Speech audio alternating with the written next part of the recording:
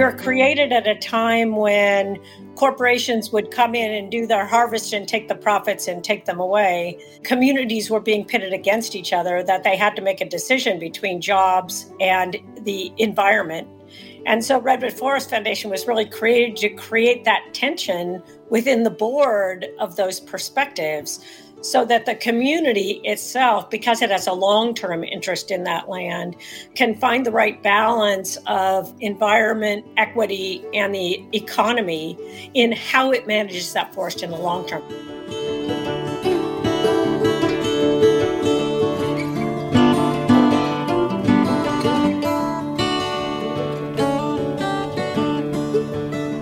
Welcome to another episode of Fuerza Inside the Mind of the Ridden Athlete. I'm your host, Mig, aka Grasshopper, aka Chapolin.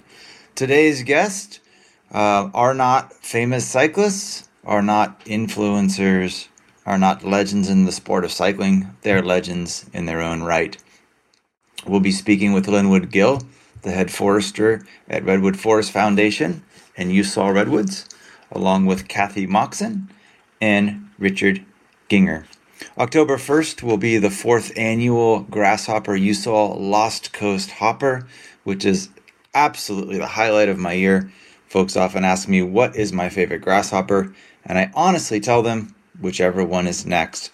But this one is special in that we are working in partnership with folks that are doing an incredible job of stewarding the land. The mission statement of the Redwood Forest Foundation is truly honorable: to acquire, protect, restore, and manage RFF forest lands and other related resources in the Redwood region for the long-term benefit of the community located here. The vision: to establish community-based forests that provide both critical habitat for increased biodiversity and improve regional economic vitality. What does this have to do with cycling, you say? Everything. Remember, I'm a reluctant event promoter and a willing curator of epic adventures and a host. That is what this is all about. So sit back and enjoy the conversation. We will be delving into the history of Riffy, the background and backstory of timber harvest in Mendocino and Southern Humboldt, and some of the work that has been going on for decades to restore stream habitat, providing opportunities for reintroduction of coho salmon, working on fire repression, suppression, prevention, and things related to that. And don't forget, how is this connected to recreate? We like to recreate in the woods. What is in the woods? Roads and trails. There's also trees, right? So anyways, I hope you guys enjoy this chat.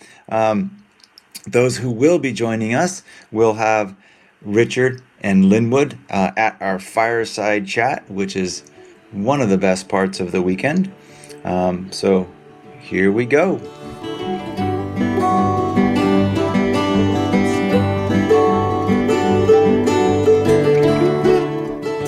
Okay, welcome to another episode of Inside the Mind of the Ridden Athlete. Today we have very unique guests. These are not cycling celebrities nor superstar athletes, yet superstars in their own right in working with and running and managing the Redwood Forest Foundation and the You Saw Redwoods.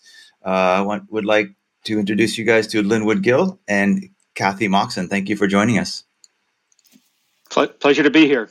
Glad to be here. So this will be our fourth year collaborating together on an event out at the You Saw Beach and You Saw Redwoods on the southernmost portion of the Lost Coast. It's a very unique cycling event, and it's really kind of a dream event for me because not only is it a great ride, but it's a connection to the local community, to the local land. So I appreciate the opportunity to work together with you guys again. Linwood, I'm hoping that you could start out. I was reading about what to me is a unique role, it seems, for you as the head forester, where you talk about the community partnerships. And normally in timber companies, you'd be talking about maybe your assets and your board feet or whatnot. Can you tell me a little bit about the uniqueness as you see it with Redwood Forest Foundations and You Saw Redwoods? Well, I think the biggest factor is, how Redwood Forest Foundation got formed and how it originated. And it was always considered to be a community forest. It's not technically owned by community members, but it's owned by a nonprofit which is managing it for the benefit of the community. And that goes to, the economic benefit, the ecological benefit, and you know, uh, also at some point in the future, being able to have more financial returns to the community, such as the hospital districts, fire districts, things along those lines.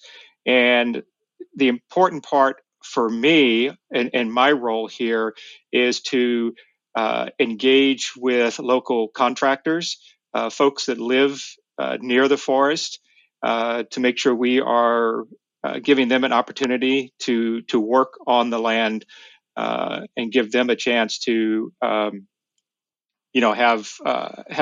work that they don't have to travel hours away. I mean, we're pretty remote, and most people who live in the Leggett and Piercy area, there's not a lot of jobs, and having work close by is critical.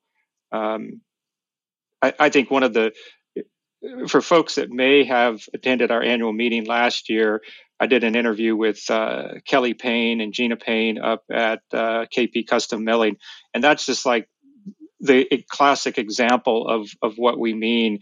They have a small sawmill set up, and we're selling them our redwood logs, and to be able to supply them the raw materials for them to then make it into a product that they turn around and not only sell to the Bay Area, but also to the local community. And I know they did some work for I think it was the Redway Fire Department, I think, or community center or something like that. I draw a blank, so don't quote me on that one. And for people who live in this area, I understand that they opened up a for sale to the public on San Rosa Avenue, which I live in Sebastopol and San Rosa, so people can buy a product from there. So this focus on improving the regional economic and vitality is huge, and keeping those resources and assets and creating jobs that are long term. And I think that's one of the visions that's so admirable about the Redwood Forest Foundations.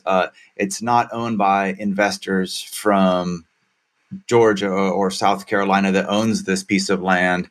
And I know that is part of the legacy and history of Northern California. And Kathy, can you describe to us, like, what is your role? And I know you have a pretty diverse board. There's a lot of folks involved in the nonprofit side, and that meshes and overlaps with the timber production. Mm-hmm. Linwood talked a little bit about the history, and I think one of the important things about the history is we were created at a time when corporations would come in and do their harvest and take the profits and take them away. And felt like communities were being pitted against each other, that they had to make a decision between jobs and the environment.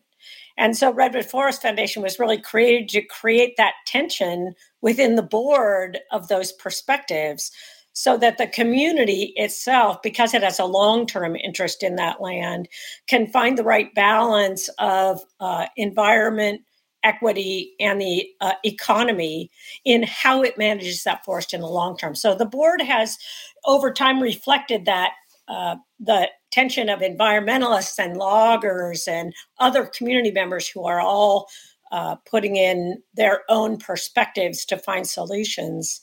And I've been on the board for probably 20 years. I was on the board and was the board chair, and then stepped into the interim executive director position when we were changing staff, in order for us to be able to do a search for a new CEO. So I've been in that position for about a year. As everybody knows, the workforce situation is a little tough right now. We want the right person with the right vision for this forest and this community and the relationship between those two. So we've been taking it slow when it comes to finding the right person. So let's put the Usal Redwoods on the map a little bit for folks, because we all know right where it is. And I know it's 50,000 acres. I know it goes from the county road near the Pacific, the Usal Road, all the way to the Eel River from Highway 1 over to Piercy. 50,000 acres, double the size of San Francisco, but that's flat. If you flattened it out, maybe it's the size of Nevada. I don't know. It's enormous. But help us understand a little bit where this is in connection to other forests around that and the watersheds.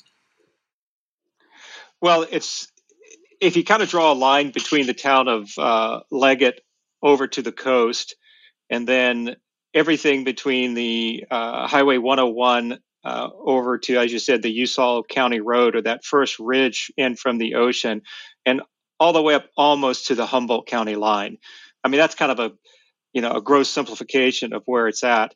But we have two major watersheds that we are working in. One is the Usal Creek watershed, which flows right to the Pacific Ocean, and that's where the Usal campground is and where the headquarters for the bike ride is. And that's about a third of our property that drains in that direction. And then the rest is made up of a series of smaller creeks and a couple or fairly good sized drainages that go to the South Fork of the Eel River.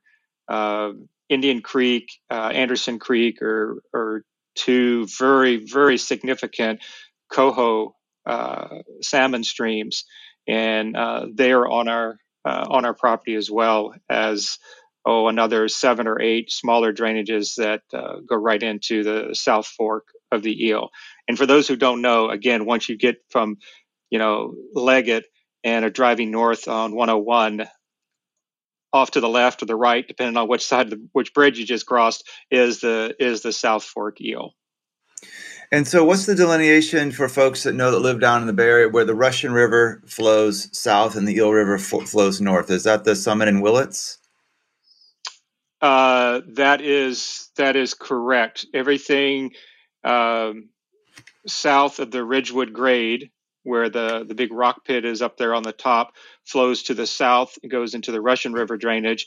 Everything to the north flows into the headwaters of the Eel River. At that case, it goes into the main stem of the Eel, I guess it would be, and then the South Fork Eel kind of comes in a little bit further to the north. Mm-hmm. So I have a two-pronged question here, and that you could answer them in either order. The first is, when you purchased this land, did you guys fully comprehend the amount of work that would have to be done when it came to the legacy roads that looked like varicose veins when I first saw that map?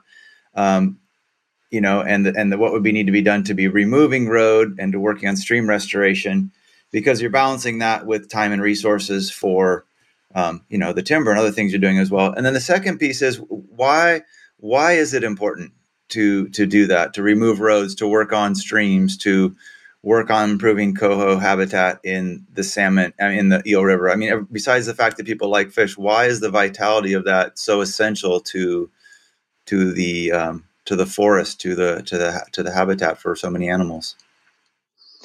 Well, again, you got to go back to the history and how things were logged. Beginning of the turn of the century, maybe a little bit earlier, and I'm referring to the turn of the 1900s, not 2000. A lot of those areas, it was take the path of least resistance for the logs, and so they went down to the creeks and then out along the creeks. And even after they got through, the earlier stages of using animals, oxen, to drag the logs, they went in with the Caterpillar tractors, and they just followed that same mentality of building roads right next to the creek, in some cases in the creek. And a lot of times it's not the main creek in the bottom that's the issues, it's the side tributaries that are coming in, because they just went up and down those things right and left.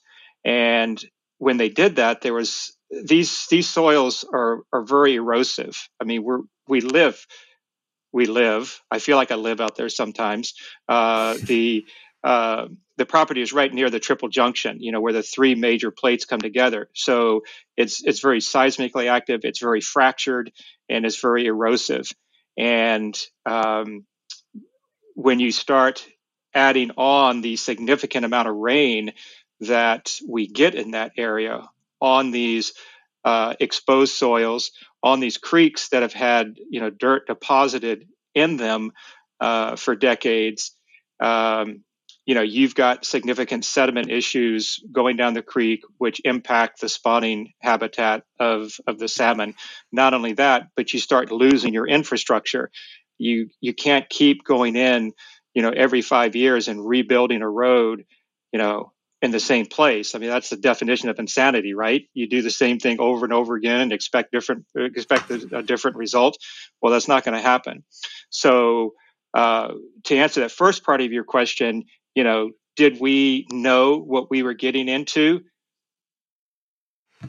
Yes, I think we did, but it does take a lot of work. I mean, I spent quite a few years working with small landowners, and we had the same issues. It was a smaller scale, but it was, relocating our infrastructure, our road system, away from these sensitive areas, the creeks, the crossings, and putting them up on ridges, and changing our logging methods from tractor logging to cable logging, where we literally, fly the logs, we elevate them off the ground and fly them through the air, so there's no ground disturbance, or at least minimal ground disturbance in doing that method.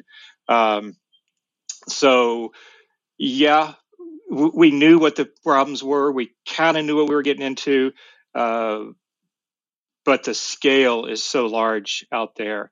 And we've been very fortunate to work with, organizations such as Trout Unlimited, Pacific Watershed Associates, California Department of Fish and Wildlife through their Fisheries Restoration Program, FRGP, that have supplied us with funding and expertise to make these fixes that we so drastically need out there on the landscape.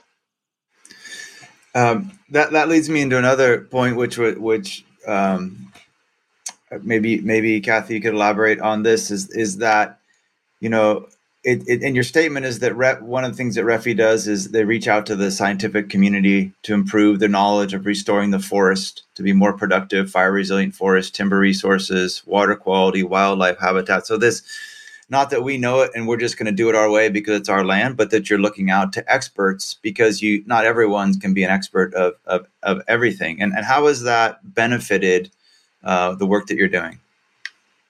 Well, I do think that in reaching out and getting several different people's views on how to do things, we can find the best solutions for different areas and different problems that we have.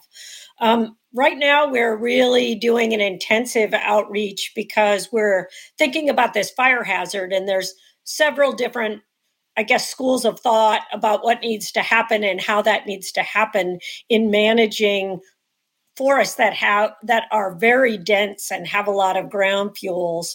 And so what we're hoping is that we can both tap the expertise at Cal Poly Humboldt, at other reserves that have been managing timber.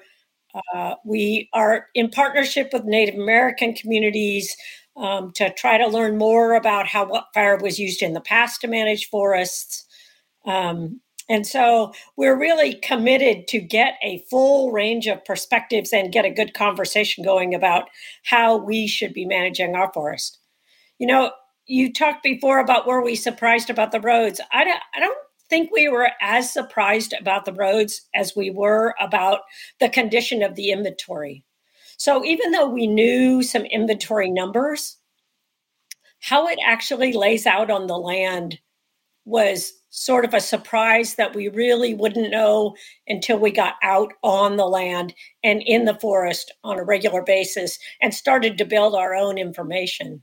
And so I think that was probably a bigger surprise, is how the wood laid out on the land and how dense it was. And then couple that with current climate change issues has created the need for us to accelerate our learning on new management techniques around fire resiliency in particular.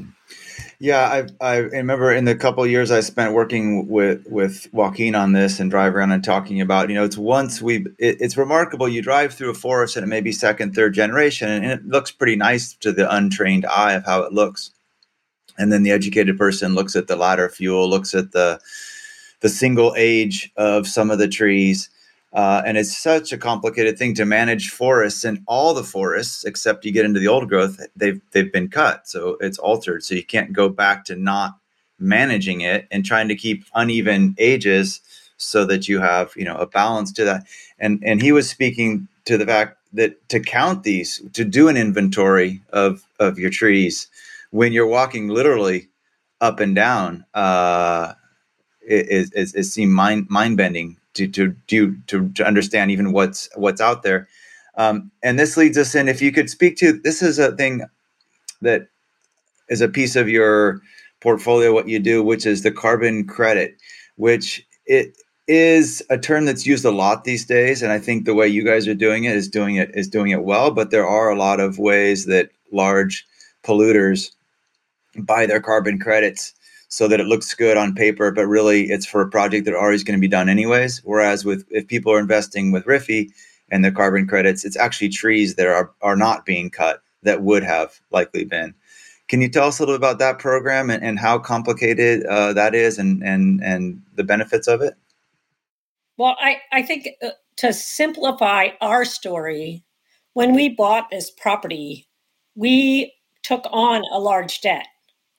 And in order to pay back that debt, at the time, it was assumed that we would have to do industrial logging in order to pay back that debt. And we didn't want to do industrial logging.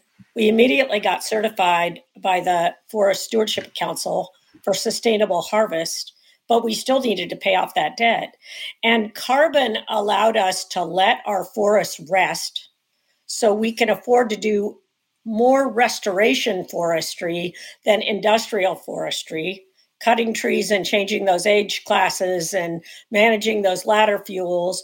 We can do that instead of do large volumes of timber production in order to and still pay off our debt to the bank with our carbon proceeds. So for us, it really did change the management we would need to do on our property and has been a real benefit to this piece of land in its recovery after being logged over and just left to grow on its own after man touched it. So the carbon sequestration process, a lot of people, I don't think, really get the full effect of the cap and trade program in California. It's a combination of what's called allowances and then offsets. We create offsets by sequestering carbon on an annual basis. So they measure how much growth we have, they subtract what we harvest, and the difference we can sell. And at the state level, the number of allowances which must be purchased for 96% now, 92 or 96% of people's pollution has to be paid for by purchasing allowances. And every year, the number of allowances sold goes down. So they're squeezing those industrial polluters to reduce over time. And so even though they can buy offsets, they cannot buy offsets for everything. They can only buy offsets for a small percentage of what they pollute. So really, the state is squeezing down the ability of industrial polluters to pollute over time.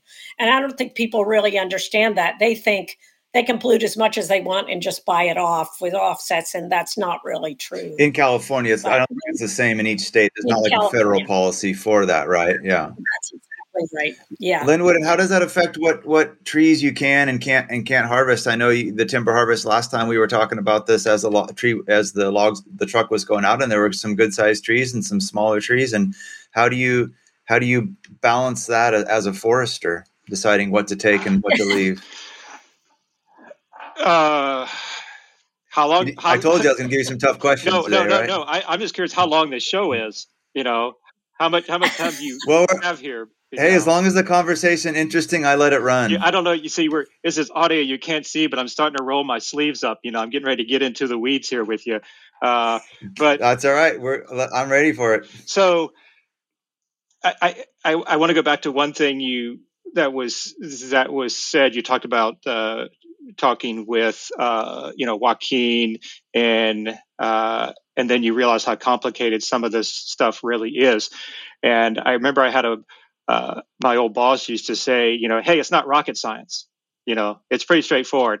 And my counter was, actually, you're right. It's not rocket science. It's a lot more complicated than that, because when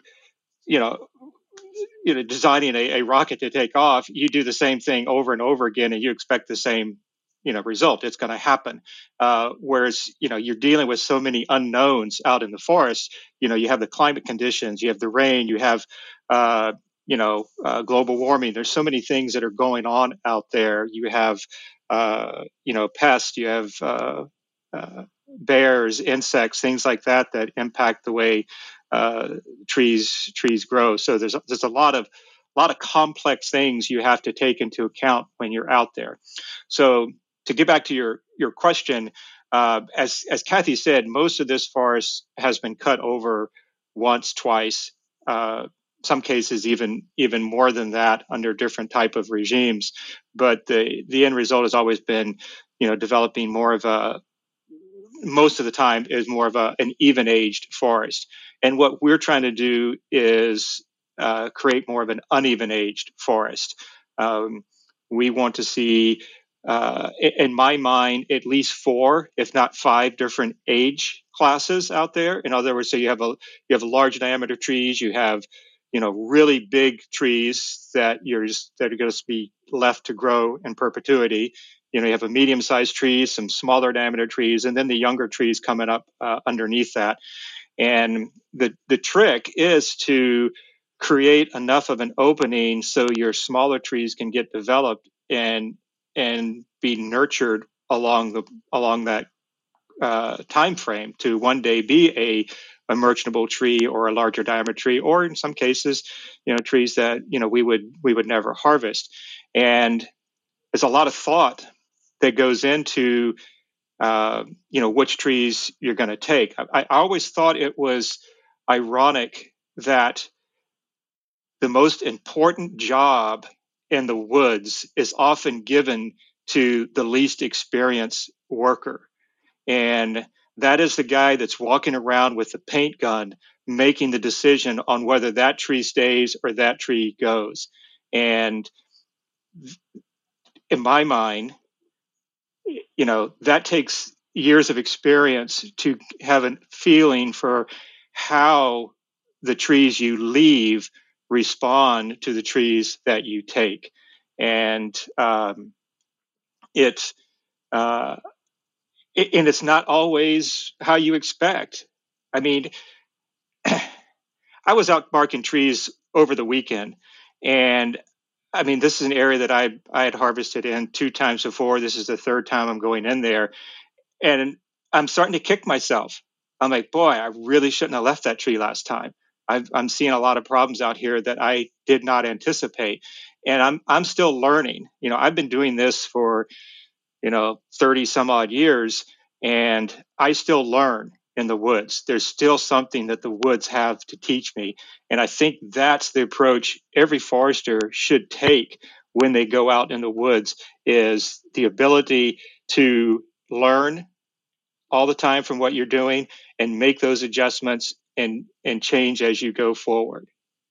So, do you feel that the movement or progression in schooling at Cal Poly, Humboldt, and other places that is that part of the education relationship to the forest? Are we coming out with a generation of folks with a new way of thinking about not only the responsibility of managing the larger forest, but these decisions like this? I've been real impressed. I mean, both Joaquin and Travis came from Humboldt, and I've been real impressed with these guys coming out of school, the knowledge they have, and their philosophy. And so I can really only speak to the folks that I have worked with personally. Mm-hmm. And what I have seen is very forward-thinking individuals. You know, I attended a university in the Southeast where everything was totally different. You know, it was a different mindset. It was a different type of forestry than what we're dealing with out here in, the Pacific Northwest, in particular, the Redwood region. And, the professors I've talked to and the students that I have a personal knowledge of all seem to be very forward thinking. And at the same time, they're grounded in the science of forestry. And what happens after you leave school is you start to learn the art of forestry. And that only comes with experience. And I think if they're coming out of school with a solid base in the science and they have a good philosophy moving forward, I've seen excellent young foresters coming on, and it gives me a lot of hope. And I only wish there were more of them, because it is a solid profession. I mean, I've been able to do this for 30 years, and I've been very happy in the career I've chosen. And I see more and more jobs available for foresters, because the amount of work it takes to get the harvest plan approved gets to be more and more. And it takes a lot of manpower to do it. And there's a lot of jobs out there. So if anybody is like sitting on the fence going, boy, I wonder what I want to do with my career, hey, it's an opportunity to, the best, let me change this. The worst day in the woods is always better than the best day in the office. I can't wait till that becomes my office for a week or so with the event. Yeah, I think Joaquin said every person in his class had a job before they left school. If you allow me to step out a little bit beyond the riffy borders, which I know that is more than enough for the two of you and everyone to focus on, and I'd like to for the listeners to just get a little history lesson, which I hope Richard was going to be able to tell, which is not here. They'll have to join the campfire for Richard's story. But it's always worthwhile. I grew up. It's worthwhile. Ramble on. We'll play the Led Zeppelin song before he. That'll be the intro instead of Going to California. By the way, Going to California is the intro to my podcast. You guys will get to hear. But as a kid, growing up in the Central Valley and then in Sebastopol, we'd come up to Fort Bragg and you'd get to visit the mills and see that stuff going on and seeing the big trees. And then I went up to Humboldt State, so I was there during Redwood summer. So it's been around me growing up, right? And I remember being maybe 19 or 20 when Julia Butterfly was up in the tree, and there was that protest of environmentalists versus loggers, which I was kind of scratching my head because it seemed to me to go hand in hand that you would want to have local control of this timber, which is your jobs. And so that, just being the person I am, kind of wondering why are these conflicts. And I think there's less of that now, but there's less logging. So I don't know if that's changed. And I guess I was hoping you could tell us a little bit about the history of the legacy logging, and then speak to, without naming, is there a movement to think more long-term with the larger timber companies? Because not everyone can buy 50,000 acres and form a nonprofit and sell carbon credits. Is there, and in terms of being working with indigenous communities and thinking, bringing science in with fire resilience, so back us up a little bit. How do we get into this mess, and then what is going on now, and are you hopeful for what you're seeing? I'll start, and then Linwood, you probably have an opinion about this too. Back then, corporations were really in a profit-taking mode, and the trees were here for the taking, and they could take as much as they want, essentially. And it was that movement where they were beginning to be more visible, that people started to think about what was really happening. And because the redwood tree was so iconic, I think it really motivated a generation to really say, wait a minute, we're not going to let all these get cut. Except for Ronald Reagan, right? Yeah. The good old days, some people would say. maybe. But it really was centered in redwood forests, and a lot of the iconic trees you see in Julia Butterfly, it was in redwood country that all that movement really happened. That and Pacific Lumber Company, if you can remember way back then, they really had a legacy here in Humboldt, a huge landowner, and it was about taking care of the forest and taking care of the people. And when Maxam came in and bought Pacific Lumber Company, there was this dynamic change in who we perceived the owner of our timberlands were. And that lit a fire under a lot of people. All of a sudden, we had a corporate raider come in and take over this small what we considered family operation. It was still huge, Pacific Lumber Company was, but that's when a lot of that happened, was when that ownership change. And at the time REFI really came to be, nobody was really thinking about taking care of the land and cutting trees. People were in one camp or the other. They were cutting trees, but there was this short-term shareholder profit mentality. And that really gave us the opportunity to come on the scene as a unique organization who was going to take the long-term view and really think about the forest over many generations and not just the next quarter.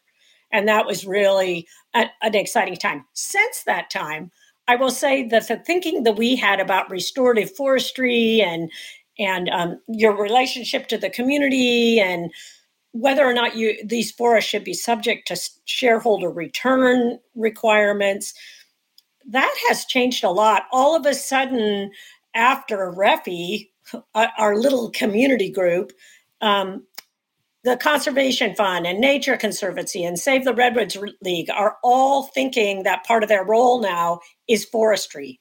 There was a time when they were just doing preservation. And so communities got a little bit worried about nonprofits being the solution because they came in and stopped cutting. And that was an endanger to the jobs. And so still we had this unique role, right? We're here to make good quality forests and hold the jobs.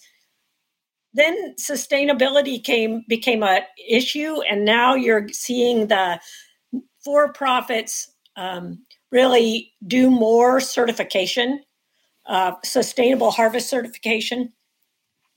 And so I think that there has been a corner turn on how hard these forests are being hit, and keeping a longer view on forest health. And we are seeing some companies get out of the forest industry as this longer term view takes hold. And new players come on who are willing to have a longer term view of forest health and forest management. Linwood, you might have something to add to that. Well, a few things. One is I really appreciate your comment about the old Pacific Lumber, because they were a family-owned business. They were tied to the local community. And I actually had the pleasure of one of my clients that I worked for during my consulting days used to be the old treasurer for Pacific Lumber back in those days, and you mentioned Reagan. He was actually the Secretary of Resources when Reagan was governor, and he had a very nice long-term view of how forests should be managed. And his family property, which had been in their family since the late 1800s, was just an amazing property to work on. I got lots of great quotes from him. I'll save them for the campfire. So it's a teaser. You got to come to the event. You got to sit around the campfire and ask me about Norm Livermore, and then I'll fill you in some good quotes for that. But I think it was a different era because there were family-owned companies back then. Collins Pines comes to mind as one. Soper Wheeler to some extent also. But then there was that shift in the 80s when more of the corporations came in, and the philosophy definitely changed, and that really kind of stirred things up. Plus, there was a shift in the local community as well.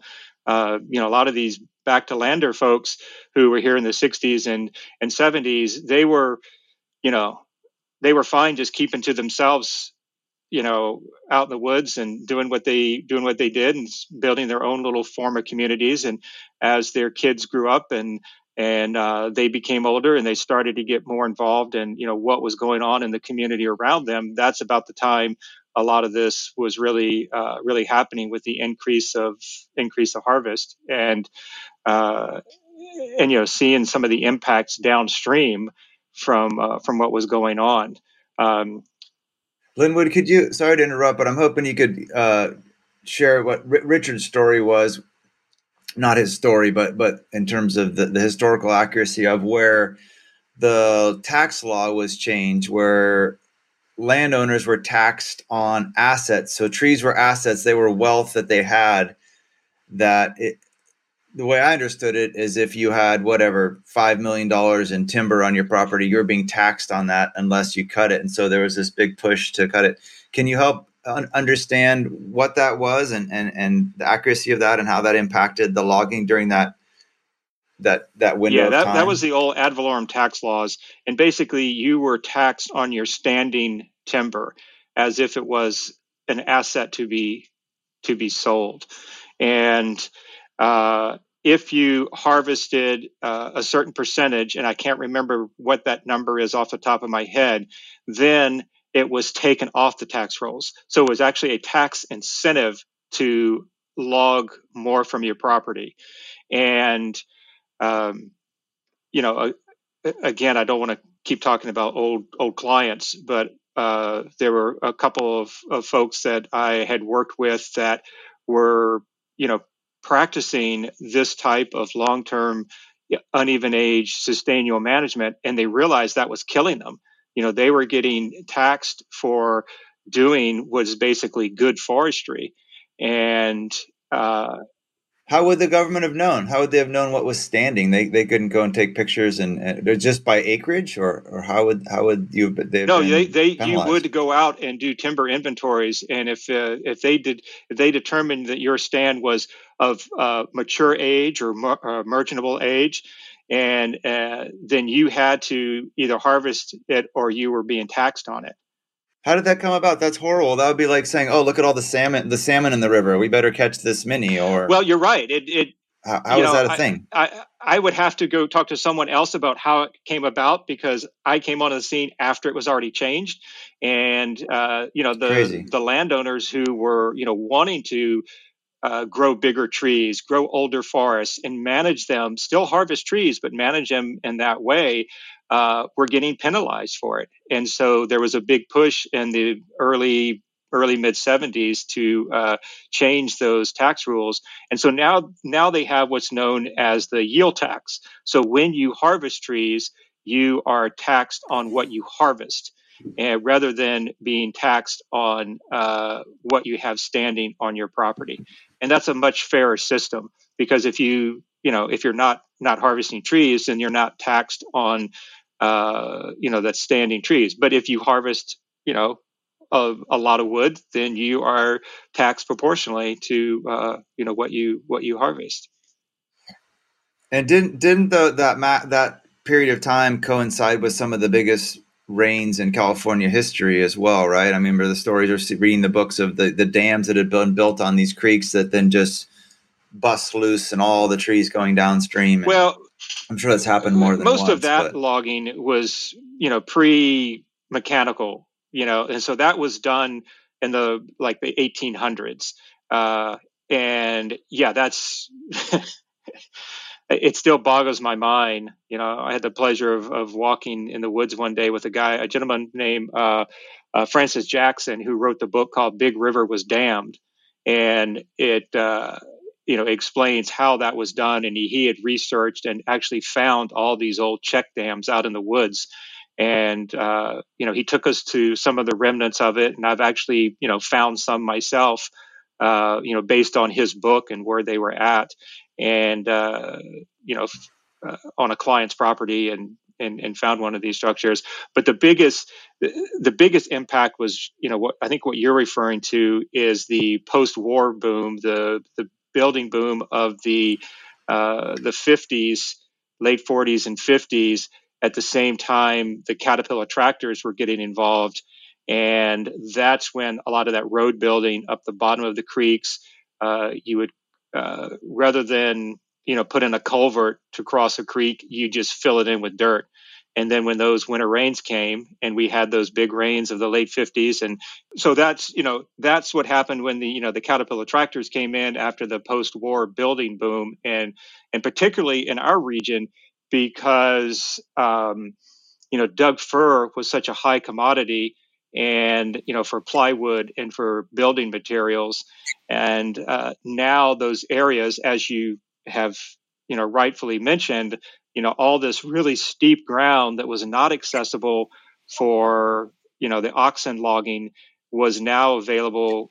They just built roads everywhere, and like I said, they rather than put in culverts and bridges, they just filled in the creeks, and then when those rains came, it just washed all that sediment down. So it was definitely the double whammy of Caterpillar logging and those heavy storm events of the 50s and early 60s.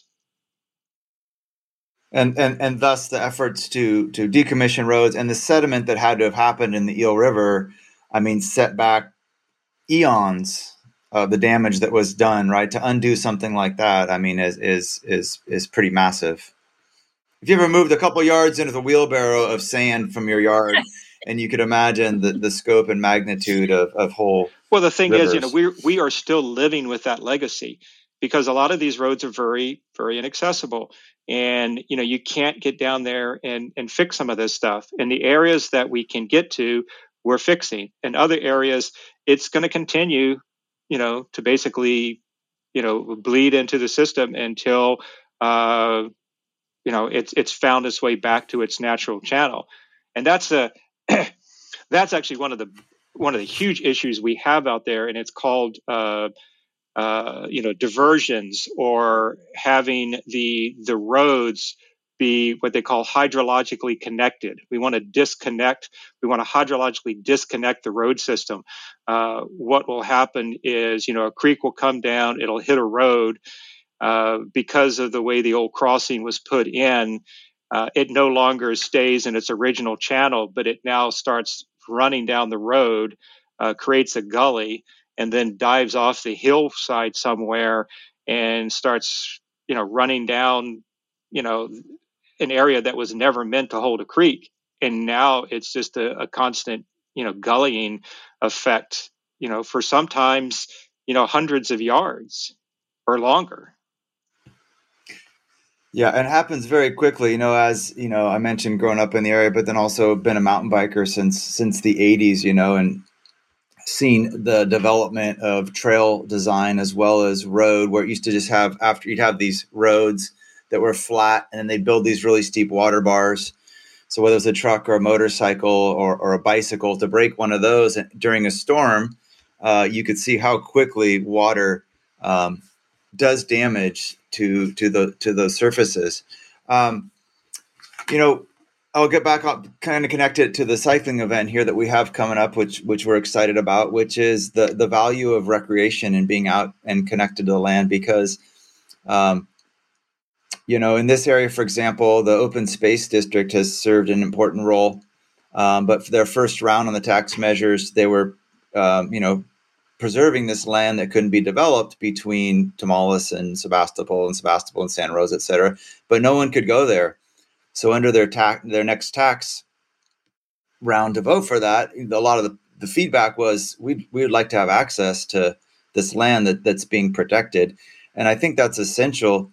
The parks system that we have is incredibly overused and underfunded. So to be able to have partnerships with private landowners to get out and use them is really exciting.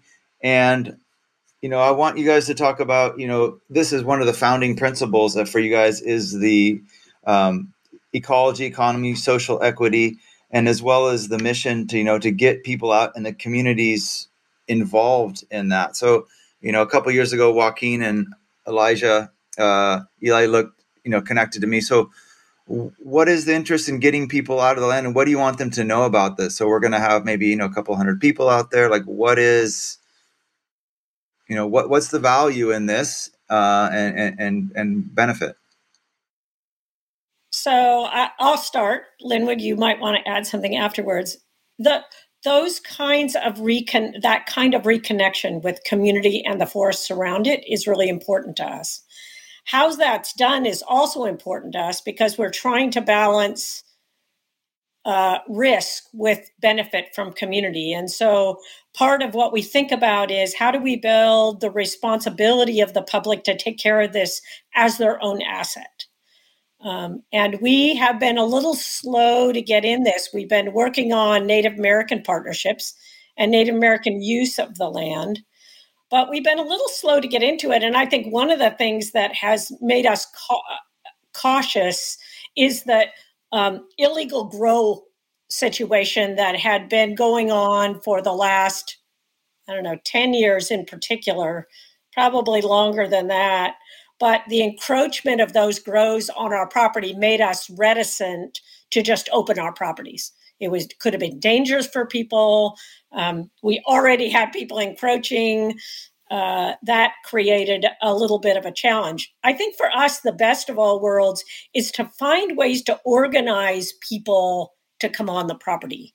And so that it's not an individual activity as much as it's a group activity. We've been bringing schools out. We have brought elementary schools out. We've brought Krenoff School out, the furniture making school out. We have the Hopper, and we think that those kinds of activities are the ones that we can integrate most easily with having an active timber operation also on our property. The other thing we like to think about is how do we bring residents out and create this reconnection and responsibility through them helping us do things on the property. We've had a lot of volunteers who've been willing to go out and do the sudden oak death testing blitz and removal of non-native species.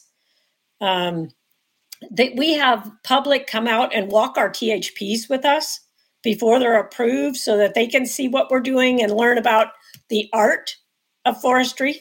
I like that, Linwood, the art of forestry. So we are trying to create opportunities to get people out on the property and can visualize more and more of that over time, but it takes resources to make sure that we can do that responsibly. Yeah, the risk benefit, that's an important piece to that. Well, yeah, I was just going to say, from my point of view, I think it's important for the general public to realize what it means to see and be on a working forest. We can. I think a lot of times people think the solution is to lock things up, preserve it, and don't do anything and let nature heal it. And the situation we have on the ground was not caused by nature. It was caused by man, and man has, through past practices, caused some real issues out there. And I think there are things that we can do to help it along, assist it, kind of get it on a better starting, get it to a better starting place than where we are right now. Because we've seen what happens, especially on some Forest Service property, where they basically have given up on management, and then a fire comes through and they lose everything. And we have not had a major fire on our property in over 40 years. And it's not a matter of if, it's when. And at this point, we've got a lot of work to do to improve the resiliency of that forest. And I think it's important for people to see that you can have a working forest and still have a forest. I mean, that's what we want, you know. I mean, we call it a working forest because that's our goal, is we want to maintain that. And I know I raise a lot of eyebrows sometimes when, you know, people ask me what I do, and I say I oversee the cutting down of redwoods, and right away people are like, oh, you know, you're cutting down these, you know, giant trees. I said, no, that's not what we do. You know, we're thinning these redwood clumps. We're allowing the bigger trees room to grow, and it's nice to get people on the ground and show them that you know, when they read in the paper that there's a, you know, harvest plan to, you know, cut down redwoods, that it's not all the same. There's a lot of nuance. There's a lot of variation in what goes on out in the woods, and any opportunity that we have to get people out and not only educate them, but also educate us on, you know, the public's perception. And there have been times, you know, again, I've said this before, you know, you always learn when you're out in the woods. And I've done field trips many times, especially with you know, folks that are very interested in forest and forest preservation, and I've learned things from them, as I hope that they have also learned from us. Yeah, it's complicated, you know, there, myself included, and many others would say, you know, don't cut, protect, but yet I want to go to Friedman Brothers this afternoon and I want to get the redwood I need for my project. I bought some pieces of plywood. One of them came from China and the veneer came from Taiwan that I got. And so it is complicated. There are things that we need. And, you know, the fact that you guys are looking long term and you're learning is fantastic.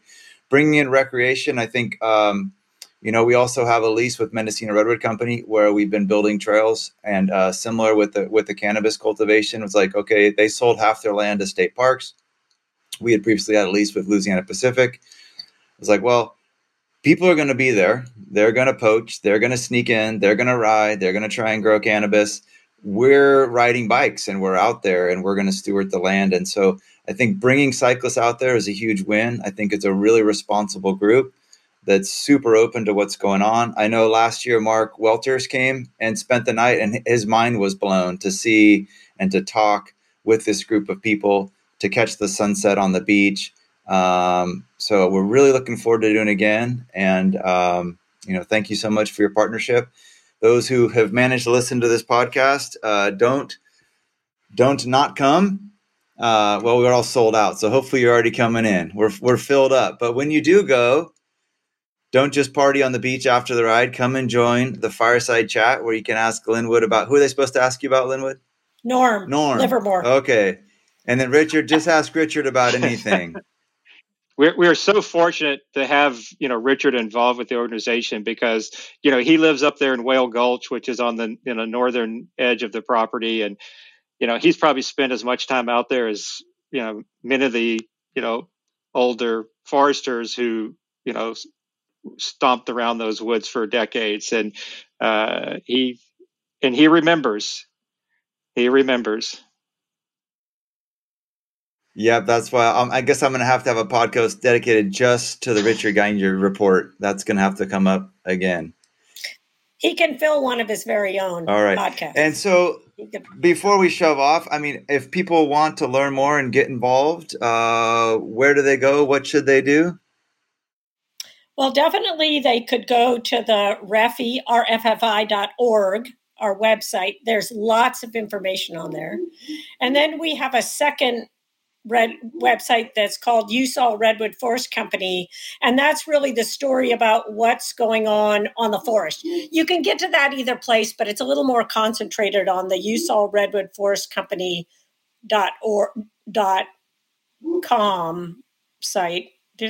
.org? They'll get. I always get those. Google will get them there. Google will get them there, and Refi.org will get them there as well. That's right, for sure. Lots of good information there. Hey, I want to just end with one. We talk a lot about redwoods, and people like to talk about redwoods, and there's a lot of affinity toward redwoods. But in our region, we have a lot of mixed conifer and fir forest land.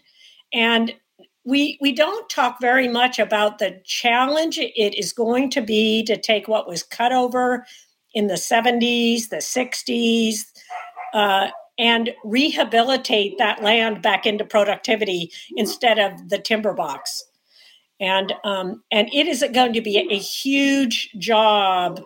And I think that was one of the things that has really struck us about USOL is the rehabilitation into productivity of the east side of the drier Douglas fir, and how important that is to the house building in general in California, which we know we need to do. But I think that there's a story there about bringing those lands back into productivity that we should be talking about, as well as the redwoods. Linwood, any closing statements, something we miss here, any nuggets before we shove off? Look forward to seeing folks at the at USOL Beach, and I think I'm gonna fill in for Joaquin and be the tail end guy. So if you're lagging behind and I start pushing you from the back, it means there's nobody behind you. So keep moving. Fantastic. We'll look forward to seeing you out there. And again, thanks for your time. Alrighty. Great. Thank you. Thank you, Miguel.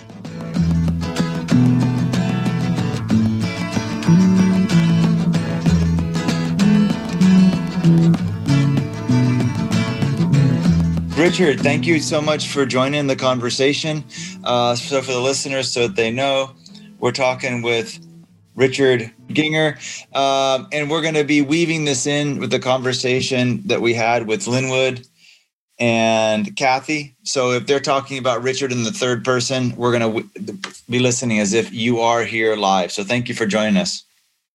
Oh, thanks for... I've been distracted by a friend who's at the end of life, and I was headed over there. I spaced out today, and luckily I was able to rejoin. Yeah, well, it's great having you. So, Richard, anyways, the idea for me of doing this on my podcast platform is that I've so much enjoyed the fireside chats. And this last year, or during COVID, I started a podcast related to cycling, and not just about biking, but the exceptional people in the community that is formed around doing things that we love. And I met you a few years ago at the USOL event, and thought that if we could save the flavor and some of the stories of a fireside chat, then let's make time for a podcast. It's good. It's good. So I was hoping that you could fill in a little bit. Like, I know you've been involved with RIFI since the founding, the Redwood Forest Foundation, as well as other things. But give us a little origin, genesis story of RIFI. Okay.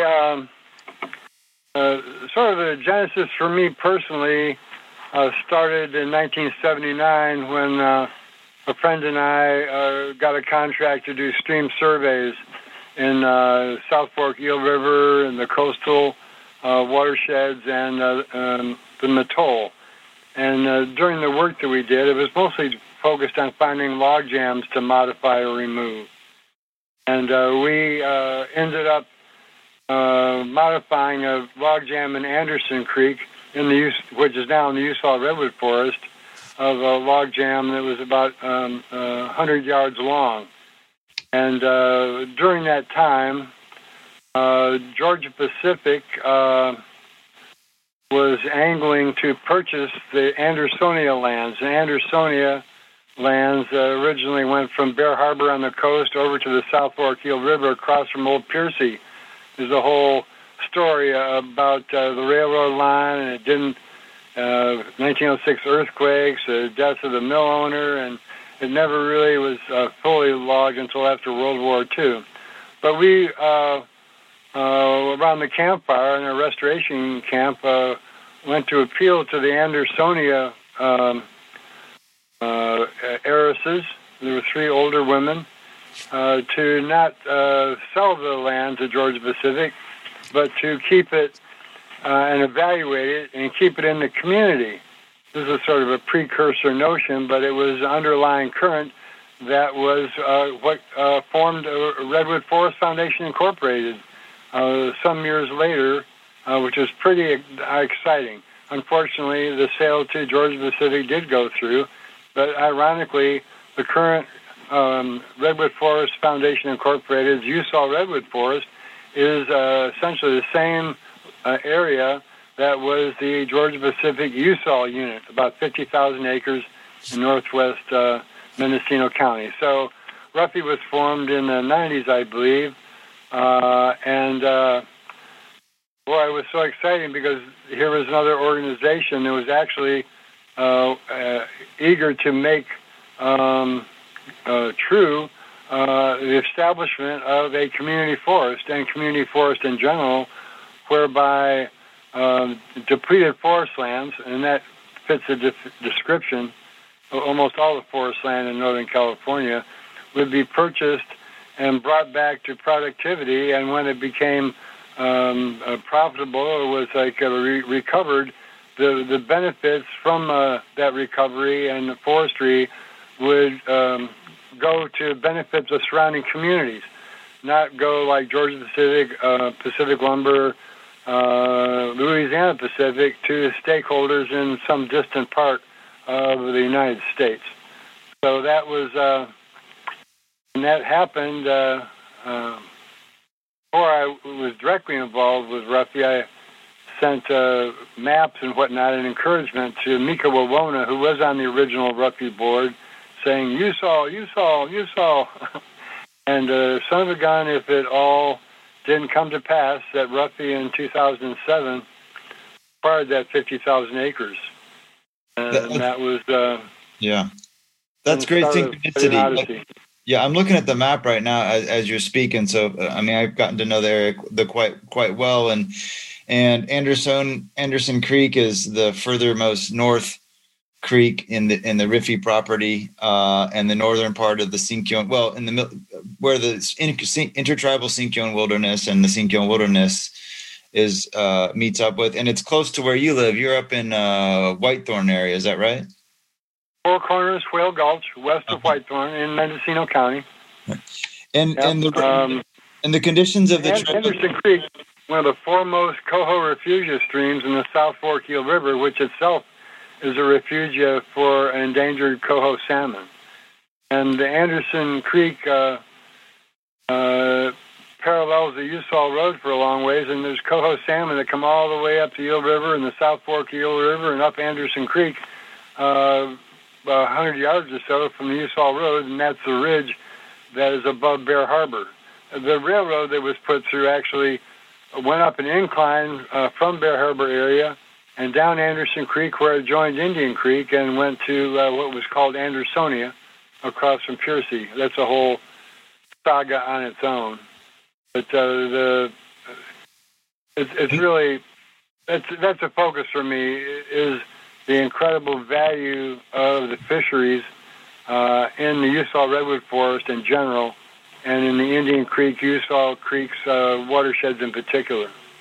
And how much have you seen the recovery of the coho? I noticed that, I mean, they've worked on Bear Creek and on Stanley Creek, massive road decommissioning, on Andersonia Creek and on Soldier That's Creek. Right.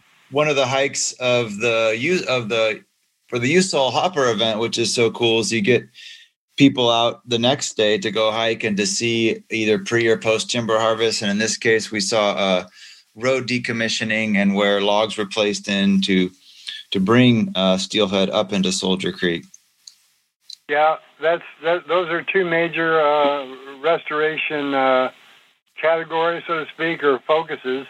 And just last weekend, the Coho Confab, sponsored by the Salmona Restoration Federation, had their 24th annual Coho Confab, and some of the major tours there were what you were talking about for both Usal Creek and Anderson Creek, and it was exciting taking people into Anderson Creek. And Anderson Creek, Indian Creek, which includes Anderson Creek, is the third highest priority out of 29 areas of the South Fork Eel River for restoration.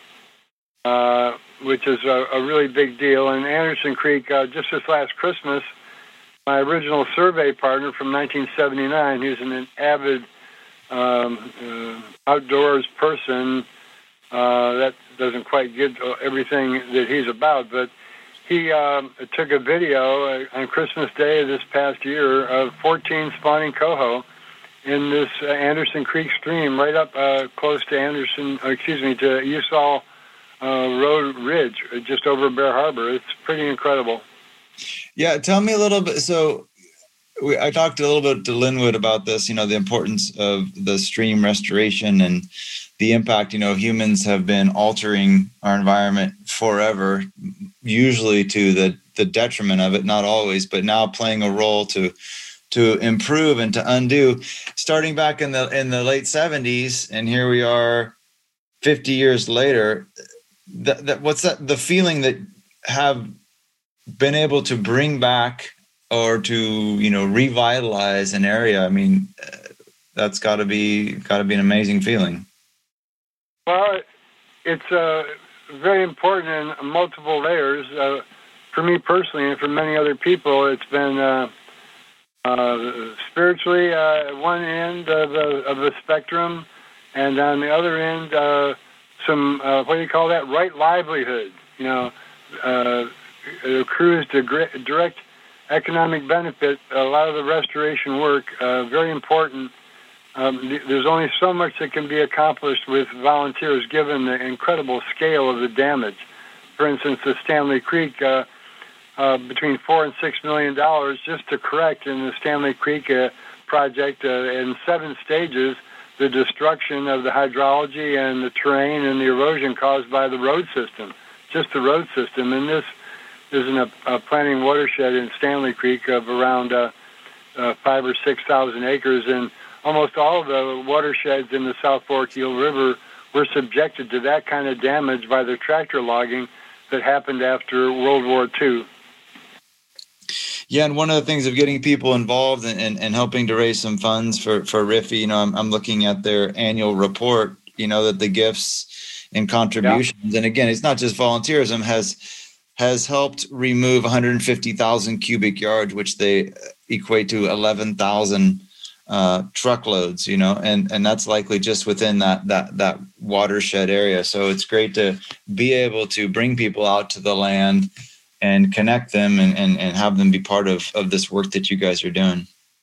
Yeah, it's inspiring, and it's a direct a benefit to have people, outreach for people to be involved with this, because it is a community effort, whether you look at the community just in northwest Mendocino County or the Redwood region or all of California, to repair the damage and recover some of these resources, the forest and the watersheds, the fisheries and the timber that are so vital in our future. And that includes dealing with climate change and carbon sequestration. It really needs to be a reboot of how people treat the land, and part of getting a real conservation ethic, which has been sorely missing North America for several hundred years.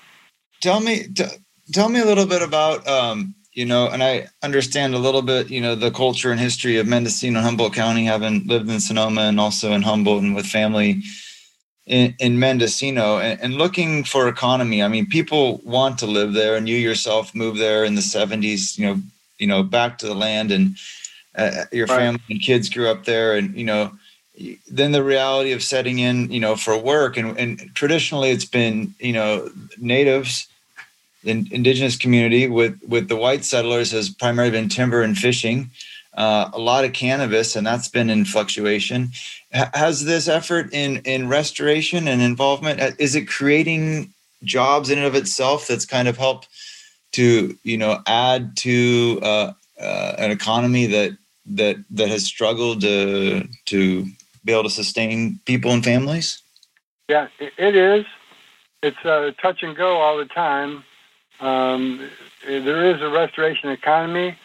I think, especially given all the funds that are available now in terms of fire, for forest management to deal with different fire aspects, in a way, as there's more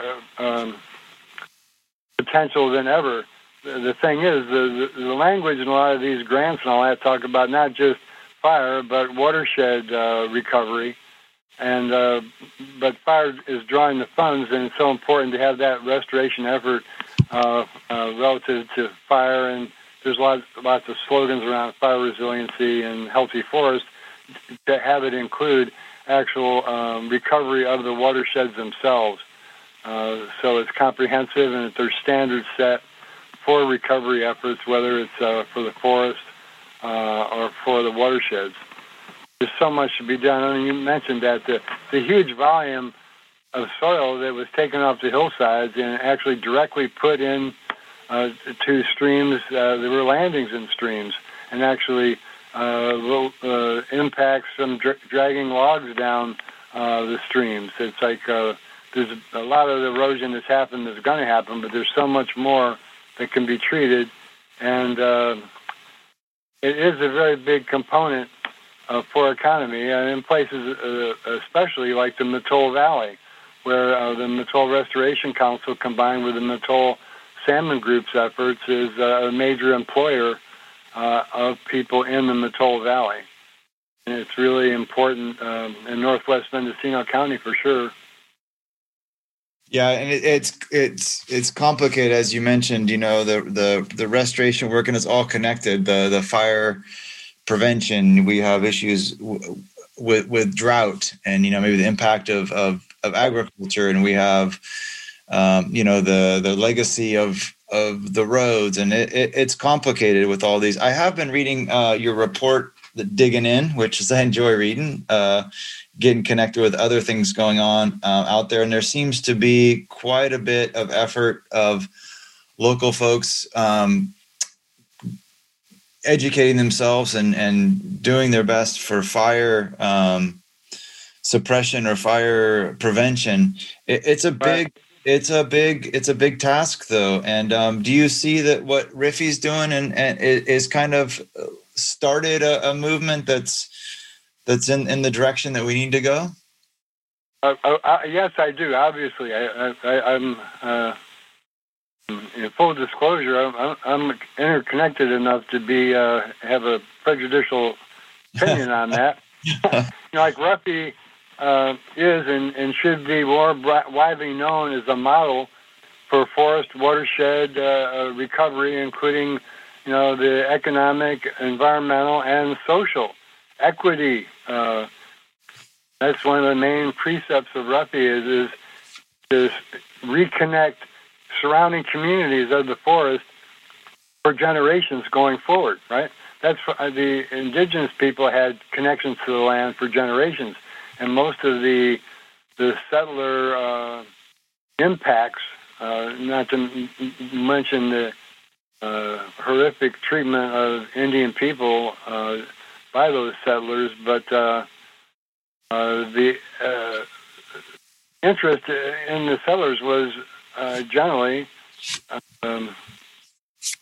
extraction of anything that could be a monetary benefit it turns out the way it worked was very few people would have companies or own land, whether it's the Central Valley or the North Coast, and employ people 6 days a week, 12 hours a day, and getting all of that valuable material to market, and it was through the 50s. There was no understanding or response to the connection between the health of the fisheries and the impacts of logging. It wasn't until several years ago that there was actually no-cut buffers on important salmon in larger streams. Right. And you mentioned the spiritual satisfaction, and I think that's important to mention, and maybe Linwood didn't say this, but being in the woods, and he's going back to someplace the third time to pick some trees, and there's a spiritual connection with the land, which seems obvious, but yet the Western way of being has that somehow we are other, and what we're doing, the earth is separate from us, and my hope is that the shift isn't little by little, but it's massive, and there's not a single thing a person can do or a single piece of the equation that's the most important. I think it's important that everyone's finding ways that we're being part of making the world a better place and the decisions. And the best thing is starting local. I admire that you moved out there and then you dug in, and your family's dug in and the locals and like, it doesn't do any good just to point a finger, of course, when you stop the detriments being happening, but that connection that everything is interconnected and vital and even more now than ever before, I would say. Yeah, more critical to actually do it, and more difficult because there's more and more people and less resource, so to speak. People coming in 1860 or whenever, they had forests that had been growing and becoming incredible forests for thousands of years. It wasn't like, and the way it is now, the model for commercial forest land generally is 35-acre clear cuts every 45 years over the whole watershed. Yeah, like a monocrop if you're growing corn out in Kansas. That's the efficiency way. Whereas, Ruffy's ideal from the beginning was selection and having standards for having a whole variety of sizes of trees and trying to grow larger trees. And that's a model that needs to be followed, I think. And I think it's hard to get people to change, but that's where Ruffy's hope is, that people will see that here's a forest that has connection with the multiple communities around, whether it's people with small mobile mills, whether it's restoration activities, whether it's connection with the cultural heritage of these places, with Indian people, and with the actual active recovery actions, and go back to that, and so that maybe people can be convinced that that's a viable model, because you're going to have people that are going to depend upon their livelihood and their families and relationships with having a forest that is part of a generation-to-generation heritage, as opposed to the very limited industrial approach where you just have a repetitive, entirely economic relationship with the forest, even though industry would say there's consideration given to wildlife and all this. But we need to set up models like Ruffy that will give people hope and a reality of a changed relationship with a conservation ethic. Yeah, 100%. And bring it for me. I mean, you can get my slant, my perspective on conservation, environmentalism. Having been an educator and now an event promoter, I don't like that term. I like to be a facilitator of adventures, is what I like to consider myself. And the form of tourism that I'd like to instill and can continue to bring up to Mendocino and to Humboldt County is this, this experiential, being in places where you don't just pop into a hotel and then you're at the, you're connected to local businesses and you're recreating this, because there's nothing more to make people feel more involved, whether it was early days people in the Marin Headlands preserving in the Golden Gate National Recreation Area or John Muir in Yosemite.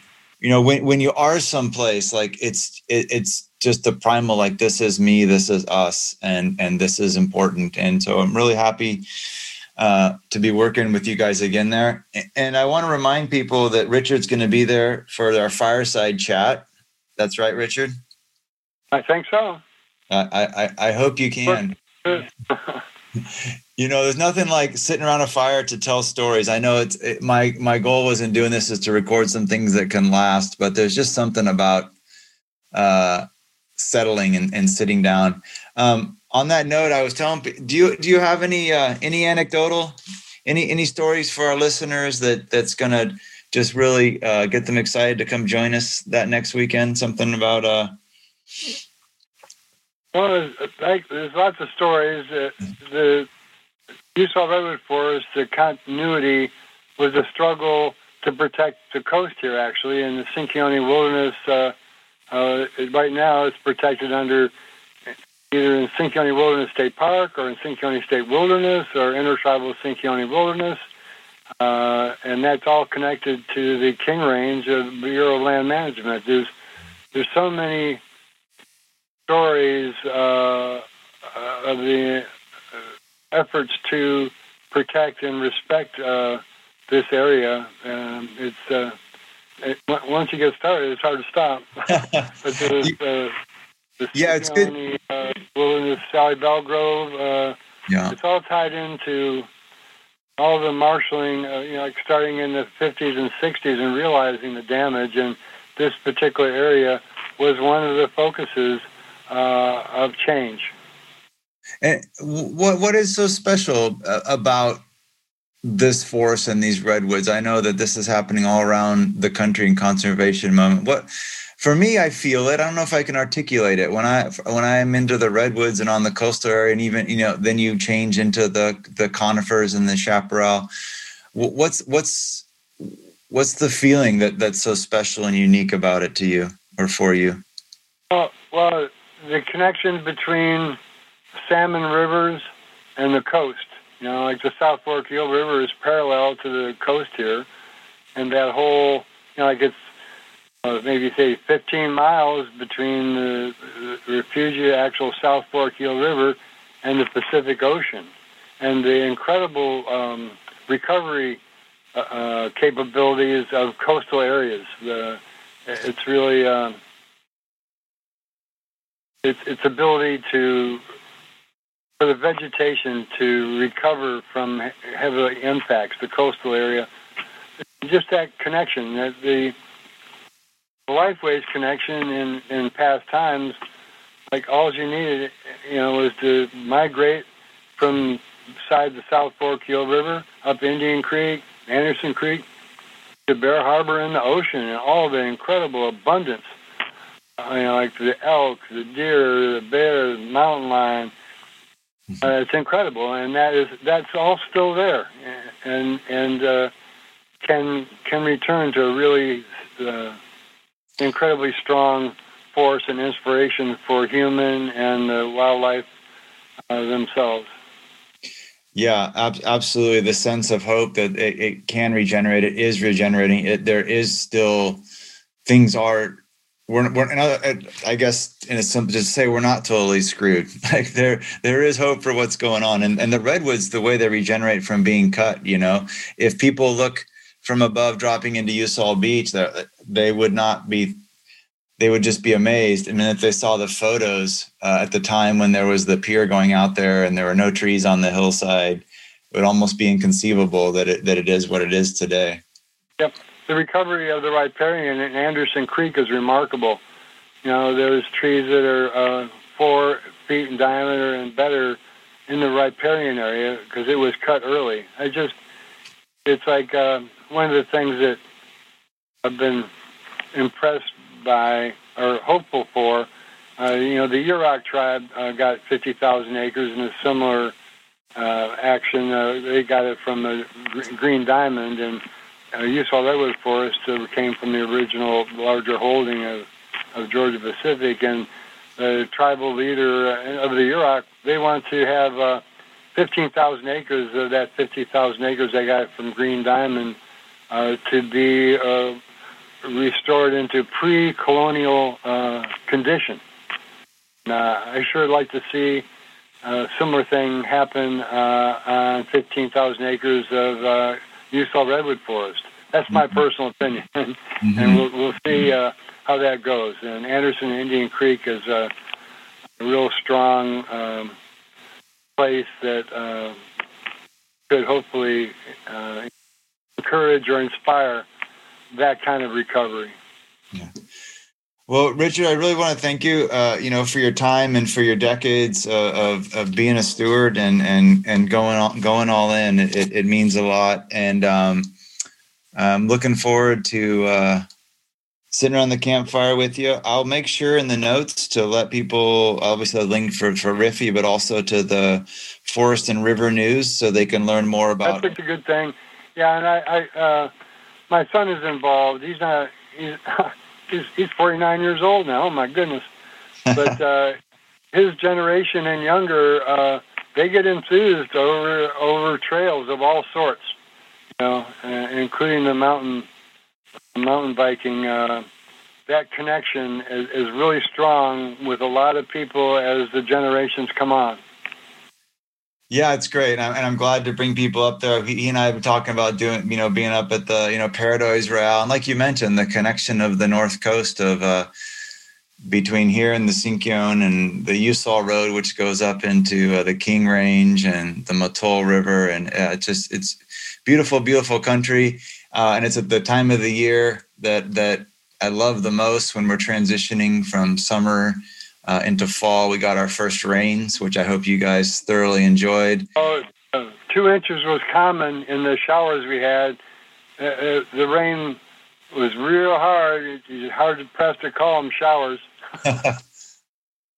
Yeah, it's beautiful. It's encouraging, and it kind of tempers the forest fires that may be coming. So, anyways, thanks a lot for your time and overcoming our technical difficulties. I really appreciate it, Richard. Yeah, thank you, Miguel. Same. All right, talk to you soon.